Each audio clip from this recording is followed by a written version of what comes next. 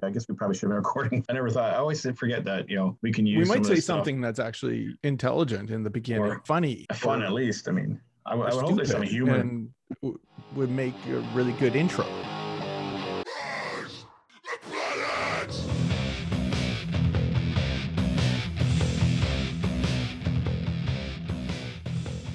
So, Rob, why don't you tell the people who we are? Welcome, folks, to How to Survive the Modern World, where Gen X isn't just a fashion statement, presented to you by Tribe74.com, digital media experts. Check those guys out. Why don't we talk about what our topics are for the show today? Oh, it's going to be a spicy show tonight. We're going to dive deep into some conspiratory areas that aren't necessarily conspiratory, but are certainly on the fringe of standard topics for us, I guess. So tonight, we're going to talk about lost media, a very interesting subject. Sorry, go ahead. No, that's right. I was kind of agreeing. I was being your wingman there, kind of trying to pump it up. Lost media. Aliens, and speaking of scary, aliens and UFOs. And the big topic for tonight? The big topic that you're all going to want to listen to and stay tuned for, because we'll be talking that as our third subject tonight, the Falcon and Winter Soldier, the finale, finishing up the season. For those of you that actually haven't watched the final episode yet, number 6, you'll want to turn off before that point, because we are going to be talking about that final episode for sure. We don't want to spoil it for you. Well, you know what? As far as I'm concerned, like if you haven't watched the show in the first couple days, especially on the weekend, it's a Friday. It was aired on a Friday. It's the weekend is over. By the time they hear this podcast, if you haven't watched it, well, you deserve to have it spoiled. Exactly.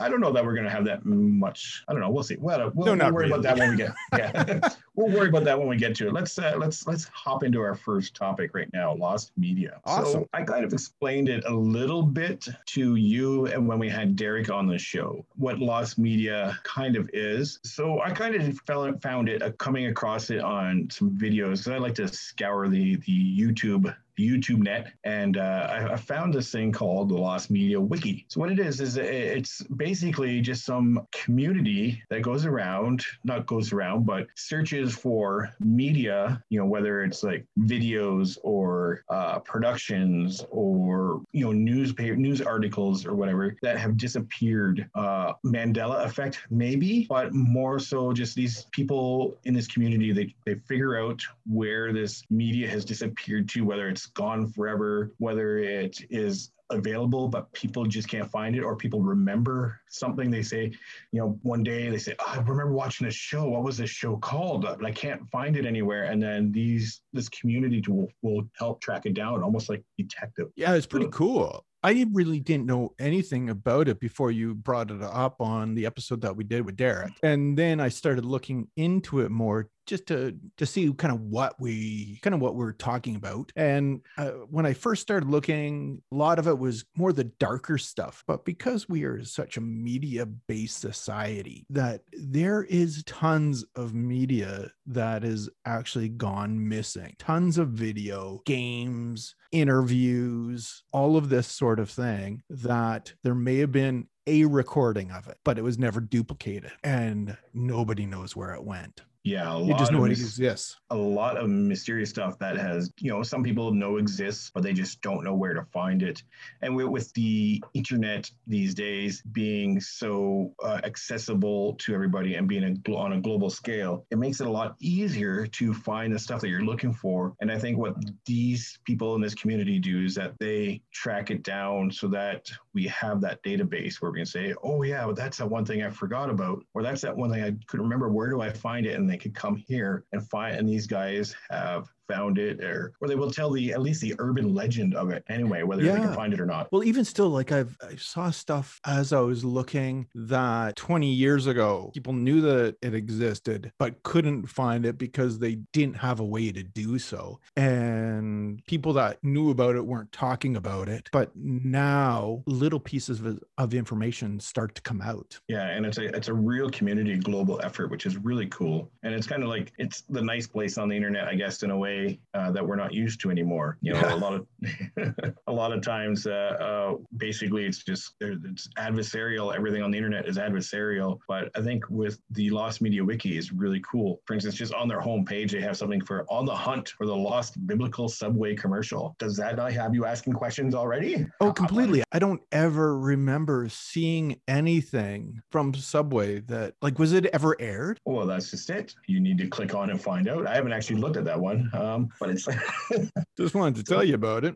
yeah. We don't know if it exists or not. Anyway, so Andrew, I know that you had a couple that you wanted to talk about. Why don't you kick it off? Okay. So if you don't know, I'm a dad and a dad of a teenage boy. And one of the popular shows that my son watched was The Backyardigans. But what I actually didn't know is that this cartoon, there was a show that was pitched to Nickelodeon called Me and My Friend. And this is actually what The Backyardigans was based on. But it wasn't a cartoon. It was actually a live action show with actors in costumes on a set. They only had 4 of the main characters. They have Pablo, Uniqua, Tyrone, and Tasha. And they also had some puppets that were called the Meerkats. And they know one of the Meerkats' names was Oscar, not Oscar, Omar. And that was really about it. Austin wasn't part of that first episode. And for those of you that just don't know the characters by name, he was the purple kangaroo. So he was absent from that first show. He wasn't in any of the early concept art either. And nobody has actually seen the show. It's not available anywhere. There is a 3-second clip that is out on the internet. And it's essentially of the 4 main characters kind of marching along in a line. I suspect that they're probably listening to music just because of their movements, and that's all that exists. It's just them dancing in a line on a set or marching along. Apparently there's about a 5-minute clip that was created as part of their 10th anniversary, that some of the footage was used from that, and some photographs as well. But because it was turned down by Nickelodeon as a live action show and then redone, nobody knows where the original video is. They had kind of reached out to a number of the actors that had been identified in photographs and some of the puppeteers that were used, and even those people that made the costumes. But those people, they never received a copy. And even the creator, Janice Burgess, she says that she doesn't even have an episode of it either,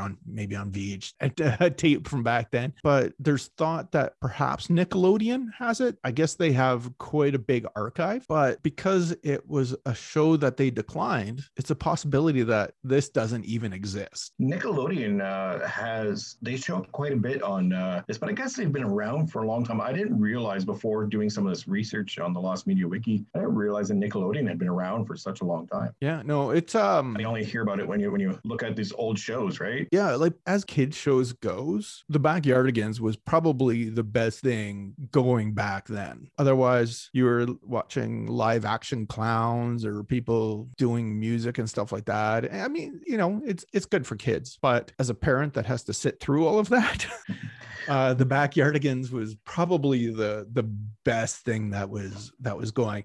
And to be honest, I'm not sure this first episode called Me and My Friends would have actually had me watching episode after episode. What they did with The Backyardigans was completely amazing. I was hoping as a father that and collector of art, maybe I could get some of those early art cells. I never did come across any of those for sale. I probably wouldn't have been looking for that for Me and My Friends.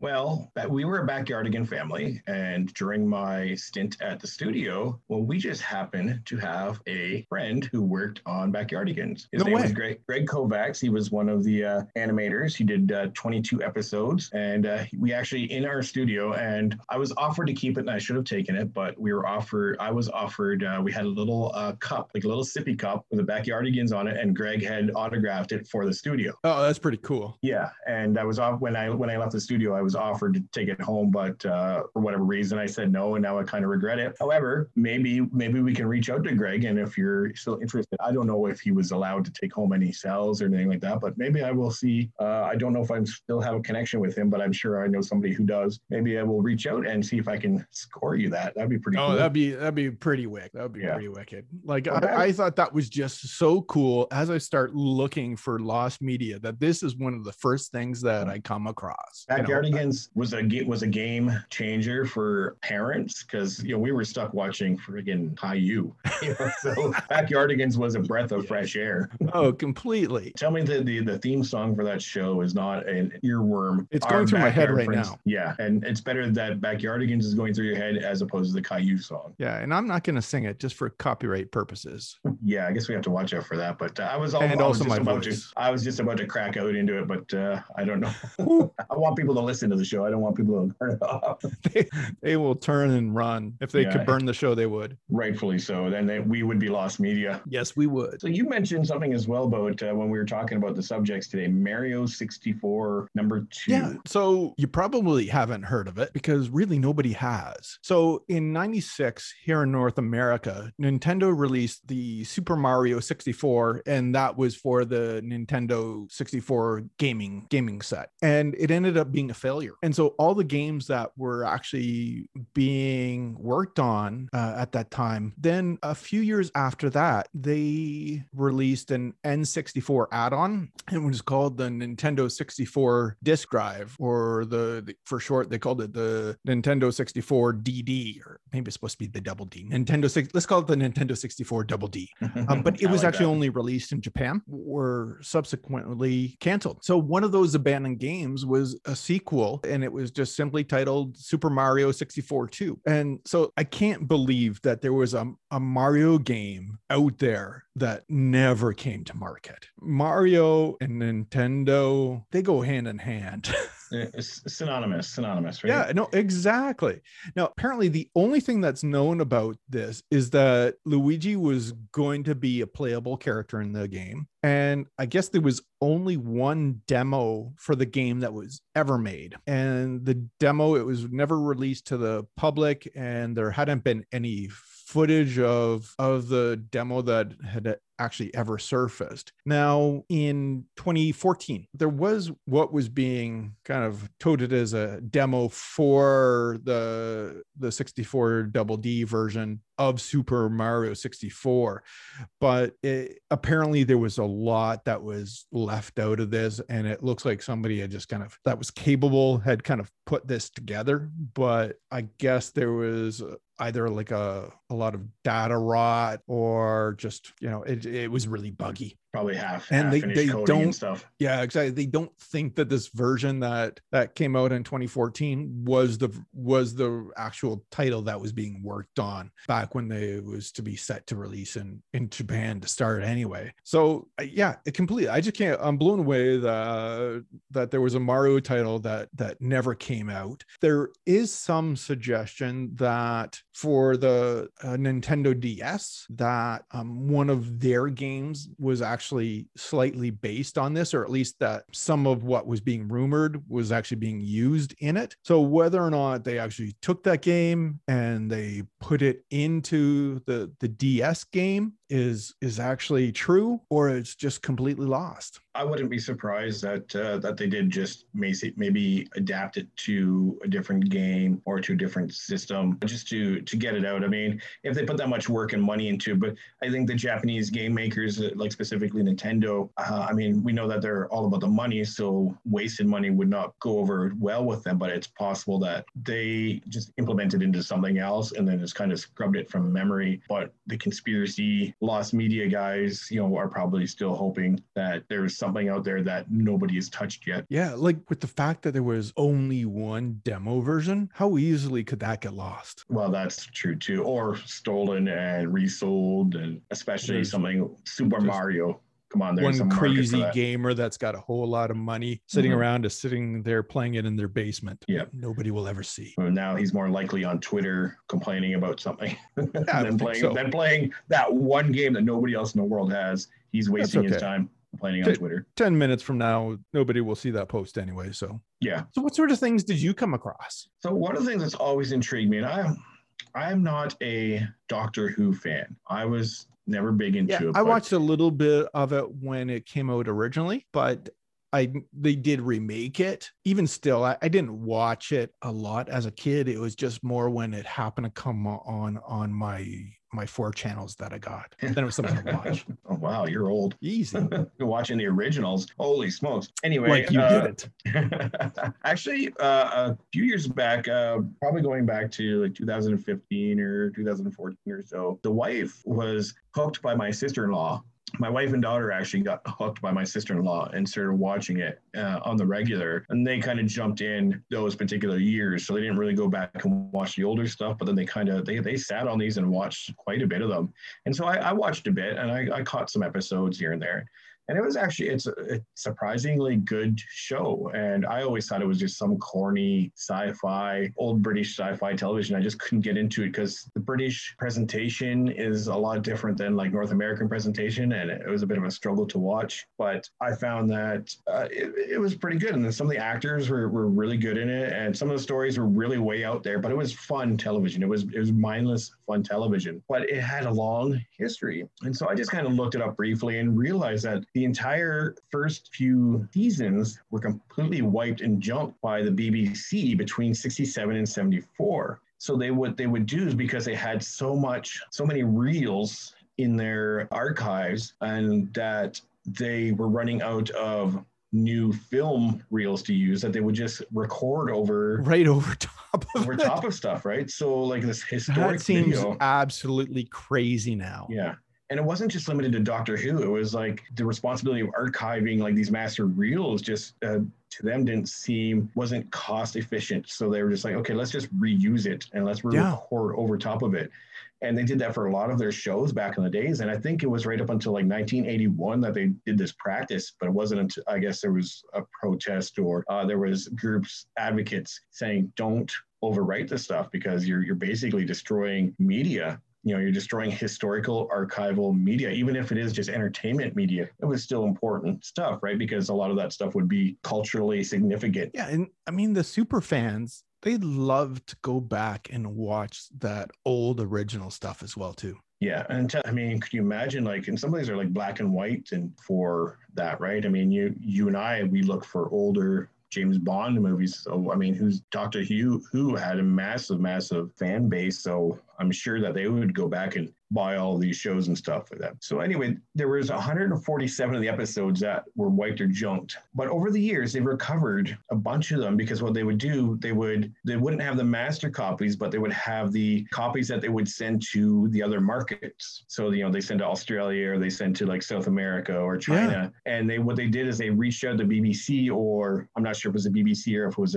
the fans, managed to get some of these copies back from these other outlets. But then the other problem that became an issue was that there was a number of censorship issues. So then a lot of this stuff would get cut. So, and back in the day, you're talking about reels. So they would actually physically cut. That's where the term cut it out. They would cut it out. But in some cases, like in Australia to prove that they cut it out, or their censors, they would keep the cut pieces on a separate reel to show, I guess, if they ever had to prove that they actually cut it, then they would show, hey, yeah, we have been cutting stuff. Yeah. So then they like were you able told us to do, here's the scenes that are cut. So then they were able to actually bring some of those back and then restitch them basically into the missing content. So that's so cool. There's still 97 that remain missing. Consequently, full footage of these lost episodes, I'm directly quoting here, consequently, full footage of these lost episodes have not been seen since their original airing, though every episode's audio and some brief clips have survived from homemade recording. So there is some kind of light at the end of the tunnel. However, at the same time, there's still 97 that will probably never be seen in full ever again. But it's pretty crazy. There is, like I said, there is some, I guess that would be 50 episodes that were able to be recovered. Just see the history that is now lost. And we're not even talking talking about just Doctor Who anymore. You talk about some of these other shows, and I don't have the list in front of me of other shows that this had happened to. But I mean, could it have happened to, archival news footage? That's for just sure. the crazy stuff. But yeah, like Doctor Who is a culturally significant to England, I guess. So it's scary and sad to see that that's gone missing. At the same time, it's cool that these people, whether it was Lost Media Wiki or just fans, have been able to recover so many of them and been able to at least repair them to a certain extent. No, that's so cool. Librarians and archivists, they've been so good about really kind of keeping our history of the written word. Mm-hmm. But I don't think that there's been a lot of that's being done for video. Well, I think we're starting to see, unfortunately, with the internet now, we're probably seeing more stuff get archived, at least in some form, digitally. Yeah, because it doesn't need to take up space on a shelf now. Which is a big thing. And I think that was obviously the big thing for the BBC, is that they ran out of room. Yeah. They'd also moved and stuff like that. And then there were, in some cases, I think it was Universal Studios or one of the major film studios had their entire film archive burned down. It's with digital media, it almost will always exist, at least in its completionary state at some point, I would hope. I guess in a way, kind of like the old historical records, maybe in the basement of the Vatican or something like that. But then you also have to be concerned that, are you getting the actual full footage? Yeah, you'll really never know. 100%. I think it's pretty cool that people have been able to track it down, and that there are ways to get some of the stuff back. And these Lost Media folks are certainly doing their part. So on from Doctor Who, maybe we'll get a little more into the conspiratorial side of it, and we'll talk about the moon landing. I'm not going to ask you your opinions on the moon landing. I don't want to make this a political show by any means, but there is. I didn't think it should be. No. Have you heard about the fact that NASA had lost the original footage of the moon landing? No, I didn't realize that.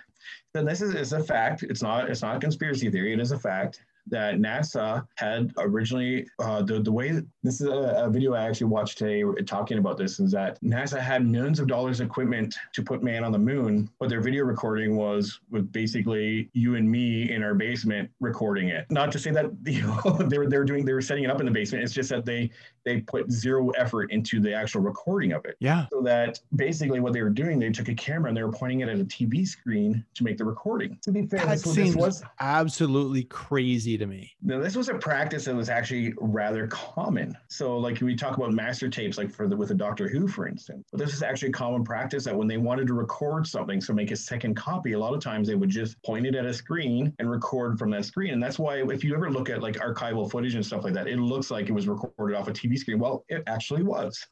It's not even conspiracy. This is just the way they did it. So I guess the same kind of thing happened with NASA. What had happened though, and I'm going to have to fact check myself on this, but yeah, they lost the original SSTV master tape of the footage of the moon landing in 1969. Not generally known by the public, NASA had lost that footage. So the reasons for the loss, this will be a direct quote from the Lost Media Wiki. It's just quicker because I can't read a script for the life of me. At the telescope's facilities, a raw signal of all data, telemetry, and SSTV images were cloned into two branches. One branch of the signal went straight to a backup tape recorder capable of storing the incoming information at the telescope facility. The other branch immediately proceeded to signal and decoded SSTV images that were designed to be shown to the public. So they would sit there basically piece it together. However, as the data coming in from the astronauts' cameras was incompatible with the TV image broadcasting standards, a conversion had to take place. So during this time, they had to kind of like send these signals in different formats and all that stuff. But it was only then that an original image signal arrived at Mission Control and was further distributed to TV stations. However, the only video from the moon landing broadcast that day was in severely worse quality than what was a few technicians could witness at the ground station before any crude conversation took place. Yeah, so like that blows my mind. It really does, right? Yeah, I mean, wasn't on the forefront of their minds to kind of, hey, we need to preserve this for history. Right. An afterthought. Mm-hmm.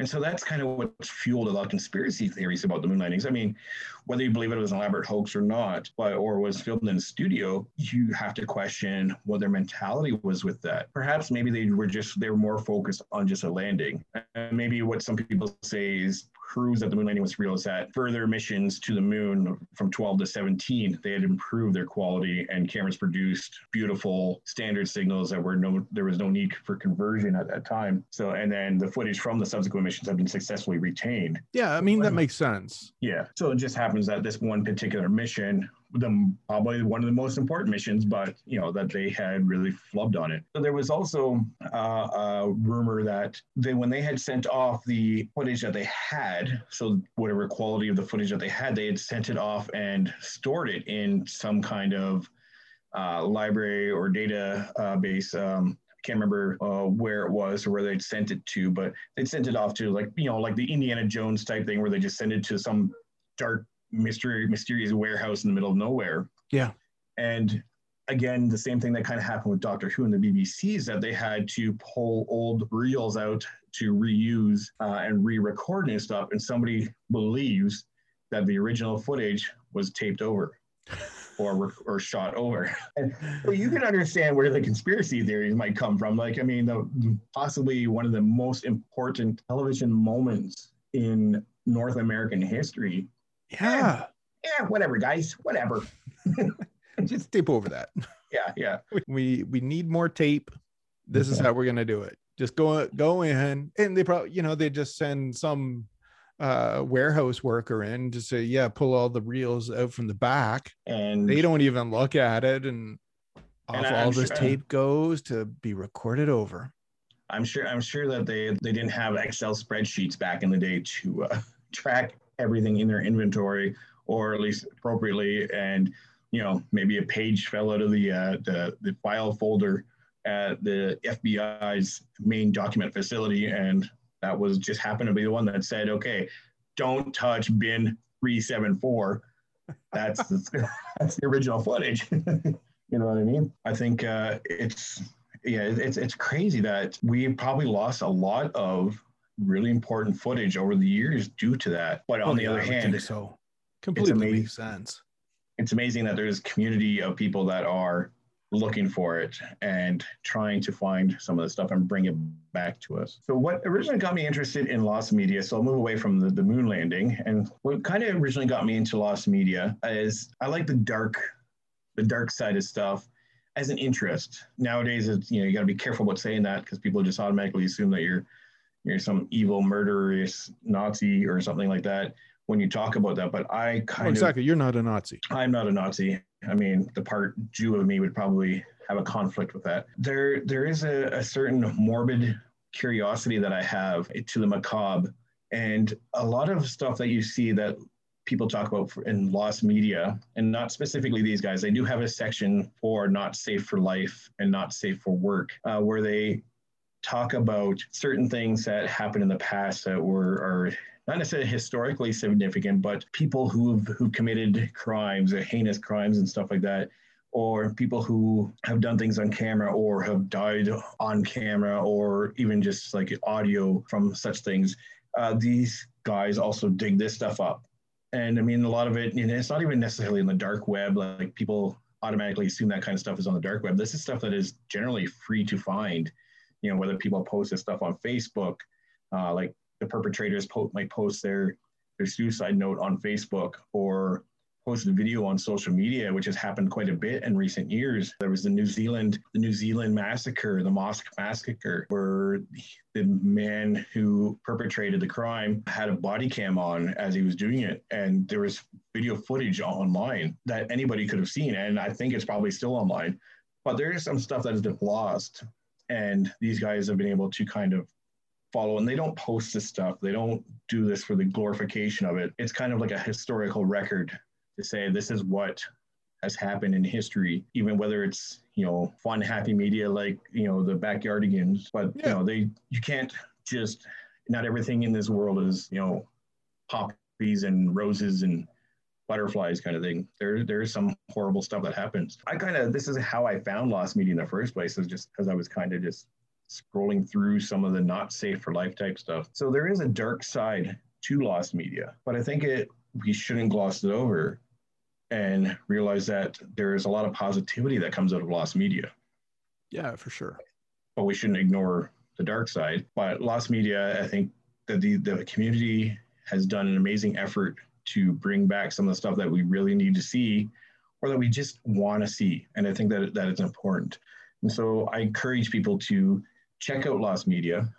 If you go on, I'll do a Google search or whatever, look up lostmediawiki.com, check these guys out and just check out the hard work.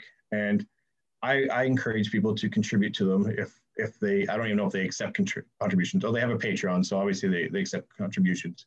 But I think it would be great because there's so much amazing stuff, and it's a positive side. For most part, it's a positive side of the internet. Just the amount of work that these people have put into it. No, that's absolutely crazy. I think it's a very, very cool subject that I will definitely be going down that rabbit hole, looking for old lost video footage from favorite movies and stuff like that. Yeah, it really is a rabbit hole. So if you do decide to go down this path, make sure that you got your bag of popcorn and you've had your washroom break before you start digging into it. So why don't we jump back to your moon landing bin 374? So the moon landing, it walks us right into our next subject, aliens and UFOs.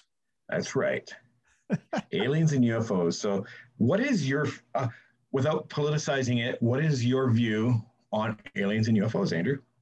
Yeah, no, for sure. Okay, first off, when I was a kid, I thought, oh, there's no way that little green men could exist. There's nobody out there besides us. But when you look at how big the universe is, how could there not be life out there on another planet? Whether it's one that breathes oxygen or not, it doesn't matter.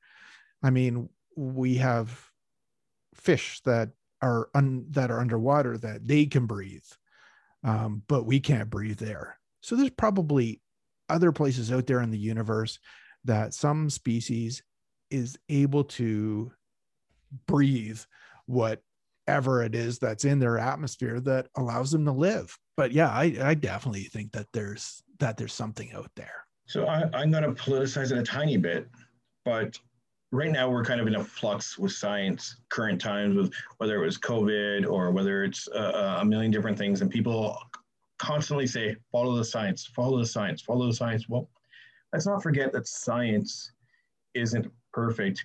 And not that it's not perfect so much that science, that the reason science works is because people continuously question it. So it's important to understand that a lot of people who say that aliens can't exist believe that life only works with certain premises. But as you mentioned, in regards to those creatures that dwell at the bottom of the ocean in, whether it's Mariana's Trench or the vents, the vents at the bottom of the ocean, that there's animals that are thriving off of, like, in those areas, completely contradict what some people will state as scientifically impossible. Mm-hmm. Or scientifically possible. Like, life can only exist with a certain amount of circumstances. Well, clearly it's proven wrong on our own Earth. So I think it's just what we think of life as. They're probably thinking, are there other human beings that are out there on another planet? Maybe there are, sure. Maybe there aren't. But I mean, the universe is so vast. How can there not be something else out there? I agree 100%. And the thing is, even when presented with evidence, people still just can't grasp the idea that things may not be as we assume or predict. I want to talk about one person in particular, a Harvard scientist by the name of Avi Loeb. He has a shocking hypothesis that some people in the scientific circles disagree with. But at the same time, he is, like I said, he's a Harvard scientist. He's the longest serving chair of Harvard's Department of Astronomy, founding director of Harvard's Black Hole Initiative, director of the Institute for Theory and Computation. He's an astrophysicist, and he's been a pillar in the community. He has, I guess you would say that he's possibly controversial in a way, but only that he doesn't care that science doesn't always agree. Other scientists don't always agree with his theories, because his belief is that a lot of scientists only have their own personal goals in mind, and they're afraid to step outside of that box because Yeah, that makes sense. Science is restrictive in that sense that especially nowadays with social media, like if you don't agree with following the science, you just automatically get painted as a conspiracy theorist. Well, this gentleman, Avi, I'm not sure if it's Avi or Avi, he is one of the top scientists in the world, astrophysicist, and he completely disagrees with some of the theories. Not that I shouldn't say he disagrees. He contradicts some theories with some of his own theories, but he's able to explain it certainly better than I ever would. But recently in 2017, he and his partner discovered a object flying through the solar system. If you've heard of it, it's called Oumuamua. Oumuamua. It's a Hawaiian word because it was discovered on a Hawaiian telescope. Makes sense. And it didn't have the trajectory. It didn't have the qualities that an asteroid or an object in our solar system would have as it passed through. It wasn't affected directly by the gravitational pull of the sun. And it wobbled and twisted as it came through, and it didn't have any of the signatories of an asteroid or a meteorite. Like there was no tail, there was no ice on it, or not that they could tell that there was any ice on it. And he said that it might be of artificial origin. And he proposed that we should listen for radio emissions to see if there's any unexpected signs. Perhaps, if it were a spaceship, yeah. And so far they've tried, and so far they haven't. They observed it for like 6 hours apparently, and no signals were detected. So there is a fight within the scientific community, and he contradicts that. And he states that there's a number of things that he states for the reasons why. I believe there's 6 different items. I can't remember. I could be wrong about that number, but he calls it light sail, like a light sail object. And it's traveling at speeds that are considerably greater than anything that we've ever seen, almost as if it's being pulsed through the solar system. And again, it's not affected. It doesn't appear to be affected by gravitational pull. The thing is we've been presented this information from somebody who is considered one of the top astrophysicists in the world.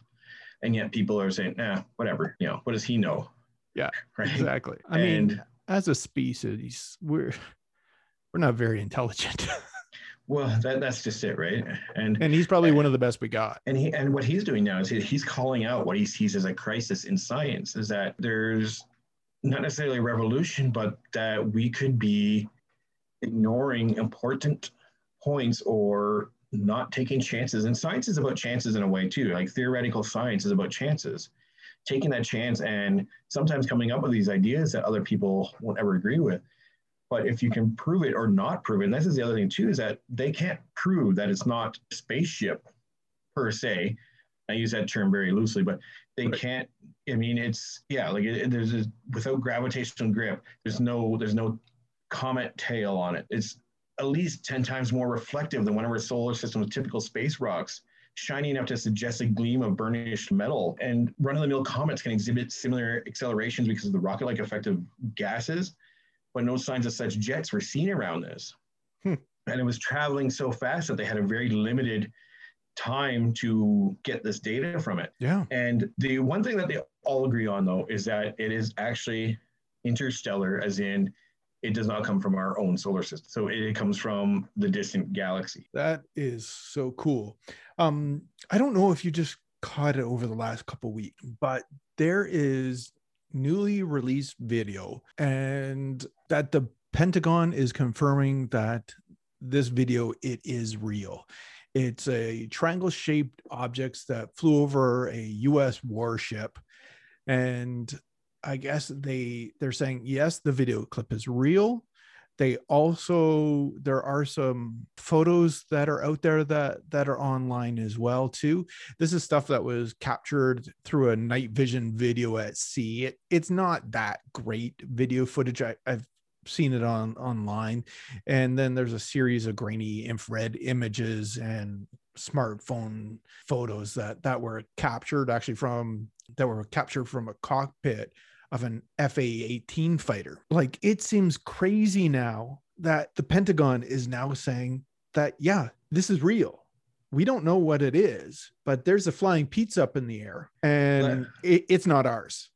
Well, and when you watch the footage too, and this is the most compelling evidence, is that when you watch the footage, first of all, you have to say, okay, so this is coming from a source that isn't somebody's cell phone camera, blurry cell phone images. This is infrared footage taken from a ship that was, or from a plane. It's a U.S. Navy personnel that took this footage. And I was tracking it, and a number of, if you listen to the broadcast of it as well, like he's talking to the home base, and they're all discussing it, and they're all trying to capture it. And you just watch the footage, and especially when he locks on, you just see how it just moves so unnaturally. Yeah. To what we are accustomed to or used to. It's crazy. And then, but again, at the same time, you still have those people saying, oh, whatever. But people, this is the new frontier. This is what the explorers of 200 years ago were looking at North America as. Well, we know that it's out there. We think it is. Let's go find it. And there were tons of people that were saying, oh no, the earth is flat, you're going to fall off the edge. But they actually went out there and did it. And then we actually colonized. And that is actually, we are now at the next spot in exploration and science. We're moving on to the next frontier. We're going to learn, once we probably can get up to space on a regular basis and start to colonize planets, because it's going to happen. And then we're going to start to discover everything else that's out there. Agreed. And I think that people have become more accepting of it for sure. And I'm glad that the government is taking, not necessarily, I guess the government is taking those steps to release documents now. And from what I understand, there's going to be a big dump on January on June the 1st. There's going to be a big dump of information of documents regarding UFOs or alien life forms or contact, the third encounters of the third kind. And we hope that there will be evidence and information, and the government or those who are releasing it, I can't remember if it's the CIA or whoever it is releasing it, have said that there is stuff that we just can't explain. And so you need to be prepared for that. And it's actually a very exciting time for anybody who has ever watched the sky. I love to watch the sky. I just wish I would have lived somewhere where I could actually see the sky. Being in metropolis areas, sometimes the sky gets drowned out. Yeah. But I always hope that there is going to be some kind of significant sign of alien life. And we've already established that there is life in space. Like the Mars probe has discovered potential life, even if it's just bacteria form. Yeah. Avi Loeb, who I mentioned before, he has also suggested panspermia as one of the theories that he brought up. Let's see if I can find it quickly again. So panspermia is, he published a research paper about the possibility that life can propagate from one planet to another. And he had a separate piece that was about directed panspermia, so which would mean that somebody would have to direct the propagation.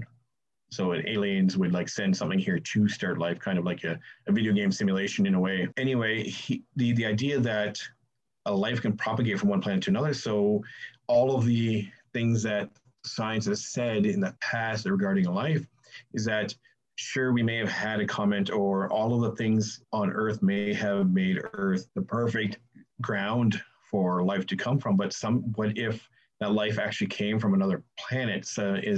We talk about the meteor crashing into Earth that destroyed the dinosaurs. And before that, there was no sign of, man type, monopod, or I guess ape-like creatures.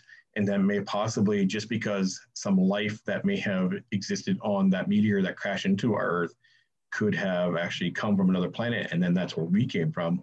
Yeah. So going back to the idea that there's life in the solar system, and now we have footage proving that there's things out there that we just don't understand, and we may not understand anytime soon.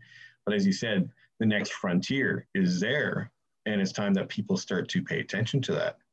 Mm-hmm. And when your top scientists, when your military are catching footage, your top scientists are talking about it and arguing about it, then it's time to start opening your ears and listening and realizing completely. that, you need to stop looking at your friends on social media and worrying about what they think, and start looking towards what is the next step. Yeah. Now, I don't know if you've come across this yet or not. Apparently, just at the beginning of the year, there was the CIA actually declassified approximately 2,700 pages of material that they had. And I guess you can get it through a website called the Black Vault. I tried to download it, but about 7 minutes into the download, it failed, of course.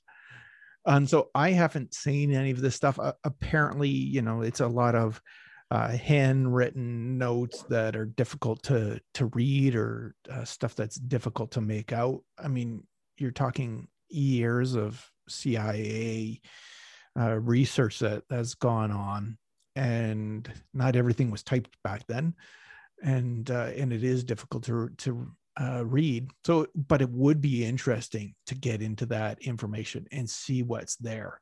So if you have an opportunity, try jumping on and downloading that. I'm definitely going to be going back to the Black Vault and to actually download that information, or continue to try to download it. And it'd be very cool to see that collection. And especially with, you say there's going to be another drop in June. It'd be interesting to see what has come out at the beginning of the year, and then to compare it to everything that's coming out in June as well too. I do have to jump back in terms of, the fact checkers are going to call me out on my earlier comment. I'm just kind of, just a couple hundred years ago we were coming to North America. It was 529 years ago that Columbus actually set foot on America. So just to clear that up. And you're talking specifically about Columbus. No mention about the Vikings. No mention about the cross continent journey by the indigenous people, even long before that. So I mean, we're probably not talking hundreds. We're talking thousands of years potentially. But you know what? I forgive you for that, because I'm not pedantic in that manner. But I'm just gonna, that isn't right. But no, good. So I'm calling myself out on that. Good for you for calling yourself out, because you're more of a man than I am in that regard. I know we've been going on for quite some time, so we're running a little long in the tooth. So I think we should now jump into the Falcon and the Winter Soldier. Well, we're talking about the future. So the Falcon and Winter Soldier, kind of in the past now, but superheroes are the future, are they not? Yes, completely. So I'm assuming you've watched the entire season now. Yep. I mean, Friday at the end of the day, it was the first thing that I turned on. Excellent. So tell me your opinion. How did you feel about Falcon Winter Soldier, the finish? I loved it. So, I think the one thing that is probably a little underplayed is LAF, the criminal group that's actually led by the actor GSP, the character Georges Baltrock. He appears in 2 episodes, and so they're such a big group. You would think that you'd be hearing more about this group. But I love the fact that they focused on the Flag Smashers. Yeah, and do you feel that they gave Carly a good ending though? That's a good question. I wanted to see more of her. Yeah, I would have liked to have seen her escape, but then again, at the same time, I think maybe what they're building her towards was to make her a martyr, and then that gave Sam, the new Captain America, Falcon, gave him the opportunity to kind of take the role and prove to America that there could be a Black Captain America, or prove to I say it as if it's real, but prove to the public, the people in the show, that he is capable of doing it, and that Captain America, even though it was tarnished by the previous gentleman, John Walker, that Captain America was back and there was a hero fighting for the country, and then it kind of gave Carly her legacy, at least propelled it forward to a certain extent, to say, okay, she's the Robin Hood of the show. Yeah, she didn't die for nothing. As she got through to Captain America, Sam, she got through to him. He's not going to let her die in vain. Even if she did it, she wasn't on the right. I mean, that was what the focused. final speech was all about, that Sam, as the new Captain America, spoke about. So how do you feel about Sharon Carter's shady little thing going on? So there's really no back history in terms of what happened to her at the time of the blip, and that she's kind of outcast from S.H.I.E.L.D. We don't know anything about her except now the fact that she's a bad guy. She is the power broker. And she's infiltrated the ultimate bad guy in the show. And she's infiltrated the new government, world government or American government, and already making the phone call, say, okay, guys, guess what? Yeah, exactly. Get your buyers on the line because I got everything. Yeah. No, I mean, I think that's cool because you know what? It does really happen. She was the one that brought the enhanced super soldier serum to the Flag Smashers who created them. And now she's going to be have access to everything that is coming through S.H.I.E.L.D. and through the government. It's going to create a whole lot of bad guys. Well, then this is the other thing too, is that they opened up the world for any number of bad guys now in a way. So now you have Sharon as a power broker. Now you have Julia Louis-Dreyfus, who is now going to forever be known as JLD in my book, possibly being Hydra and reeling in U.S. Agent into that fold, even though I think he's unwittingly going to work for Hydra, on top of now you also have these people who are going to fight for Carly. So many people working kind of for their group, the Flag Smashers, secretly now. So kind of like the Hydra, how Hydra took it, or how Hydra was. So do you think Val is part of Hydra? I believe, and I don't want to spoil it because I haven't read the comics. I didn't go into the Captain America line of comics at all, so I really don't know the history there. So when she showed up in the show, I automatically Googled her because I like to see who the characters are and see whether or not they're related comics. And she has a number of different roles that she plays in the comic books, and one of them is Madame Hydra. So it's possible that she will be.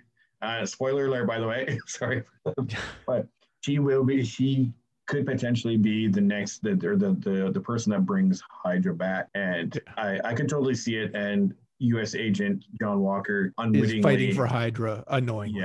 Yeah, unwitting decoy or dimwit. But there's so many avenues that Marvel could go from this show. Yeah. Whether or not they want to keep Captain America and Bucky together, or do they want to go down a new storyline of Baron Helmut Zemo because he really sees himself as a hero through this, and you could open up a whole other series through that. So the Raft in comic books is, like they said, it's the prison for all the big bad guys with power, superpower bad guys and stuff like that. You just that's just a melting pot of bad guys, and eventually something bad has got to happen at the Raft where all the bad guys are going to get out, or something will happen there and they take it over somehow. So there's that. Then, like I said, we have Hydra possibly coming back into play. We have the power broker. I've heard. I want to see more from the Flag Smashers. For sure. I've heard that the showrunner for Falcon and Winter Soldier has said that there will be Captain America 4. So a movie or a show. And I believe U.S. Agent, has his own show slated for Netflix. I'm not 100% positive of that, but I feel like I saw that.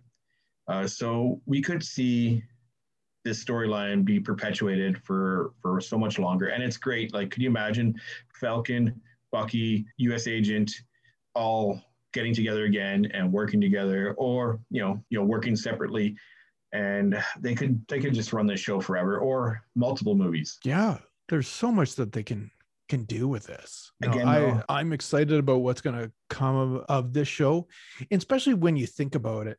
A lot of these B characters, you're not expecting anything really from the show. You're thinking, oh, okay, well, it's going to be a little bit of entertainment, but it's not going to be the Marvel movies that I'm used to. But they did the exact opposite of that. Like they have lined themselves up, especially with all these new characters, and even if they don't follow up on a story, like you may not see Baron Zemo for however long, but now he's there. Oh, he's coming back.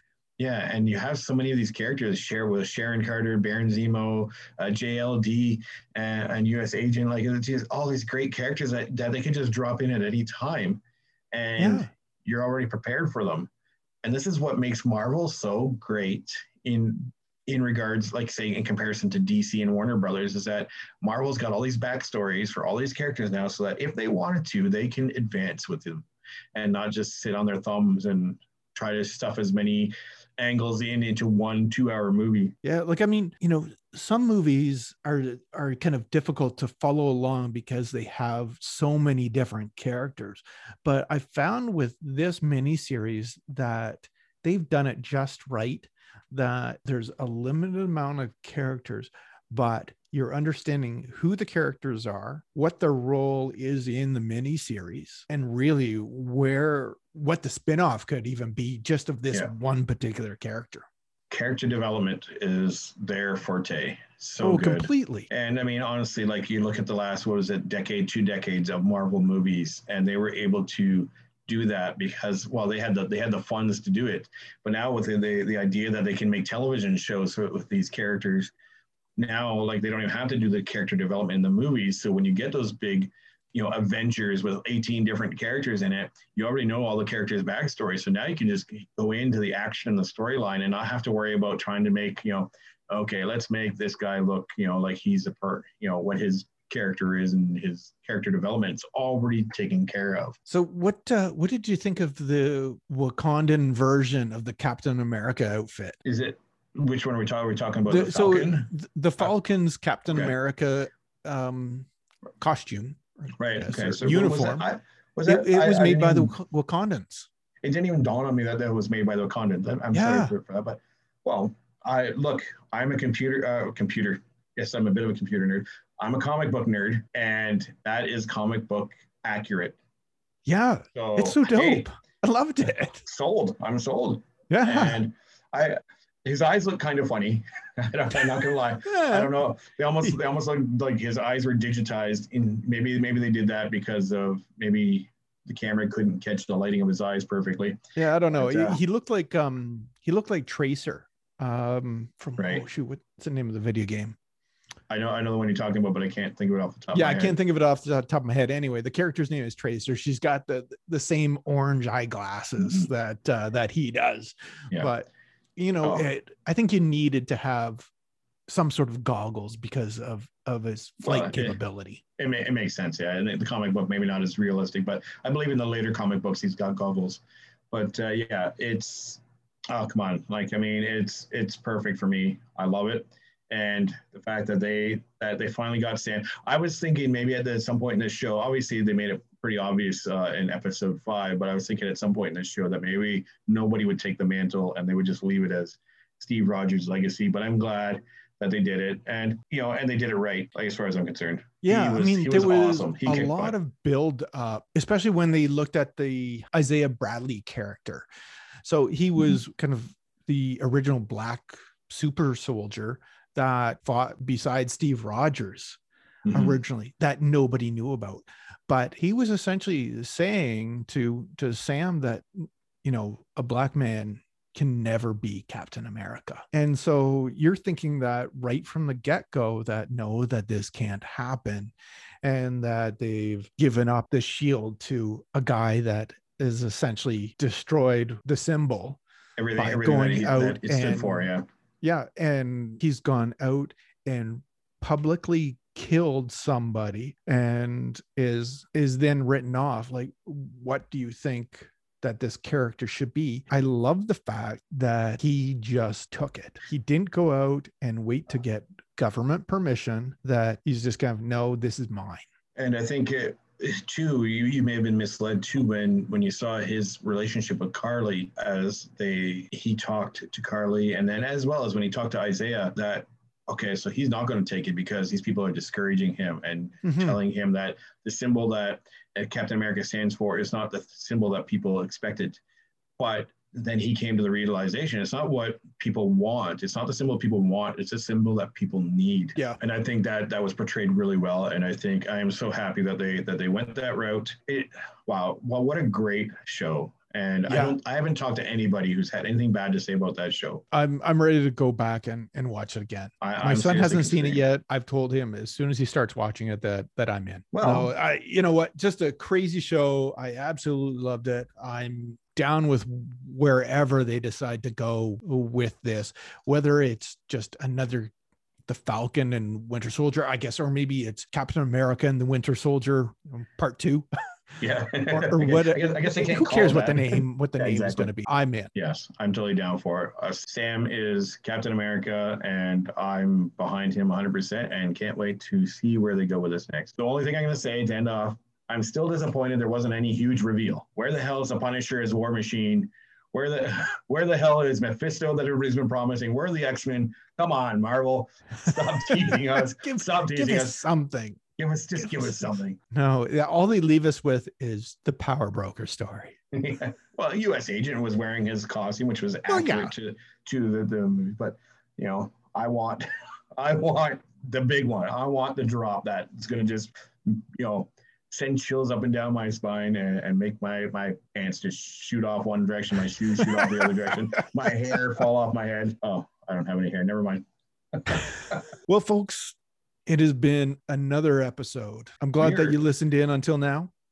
We're closing Please listen in for our next 10. episode. Should be dropping in another week. We're closing in on episode 10, Andrew. Oh, God. Amazing. I never thought that we'd get to 10. I'll try. Come on. Okay, I thought we'd get to where's 10. the positivity? We are not lost media. We are new trust media. Me, our media will not be lost. I know, because it's taking up a lot of space on my computer. Awesome. Anyway. Well, Rob, thanks tonight for a great show. It was, as I say, it was a spicy show. It was spicy. Spicy. Tasty. Have a good night, buddy. Okay, peace out, bud. Bye. Ciao. Thanks for listening. See ya. Oh, and don't forget to check out tribe74.com.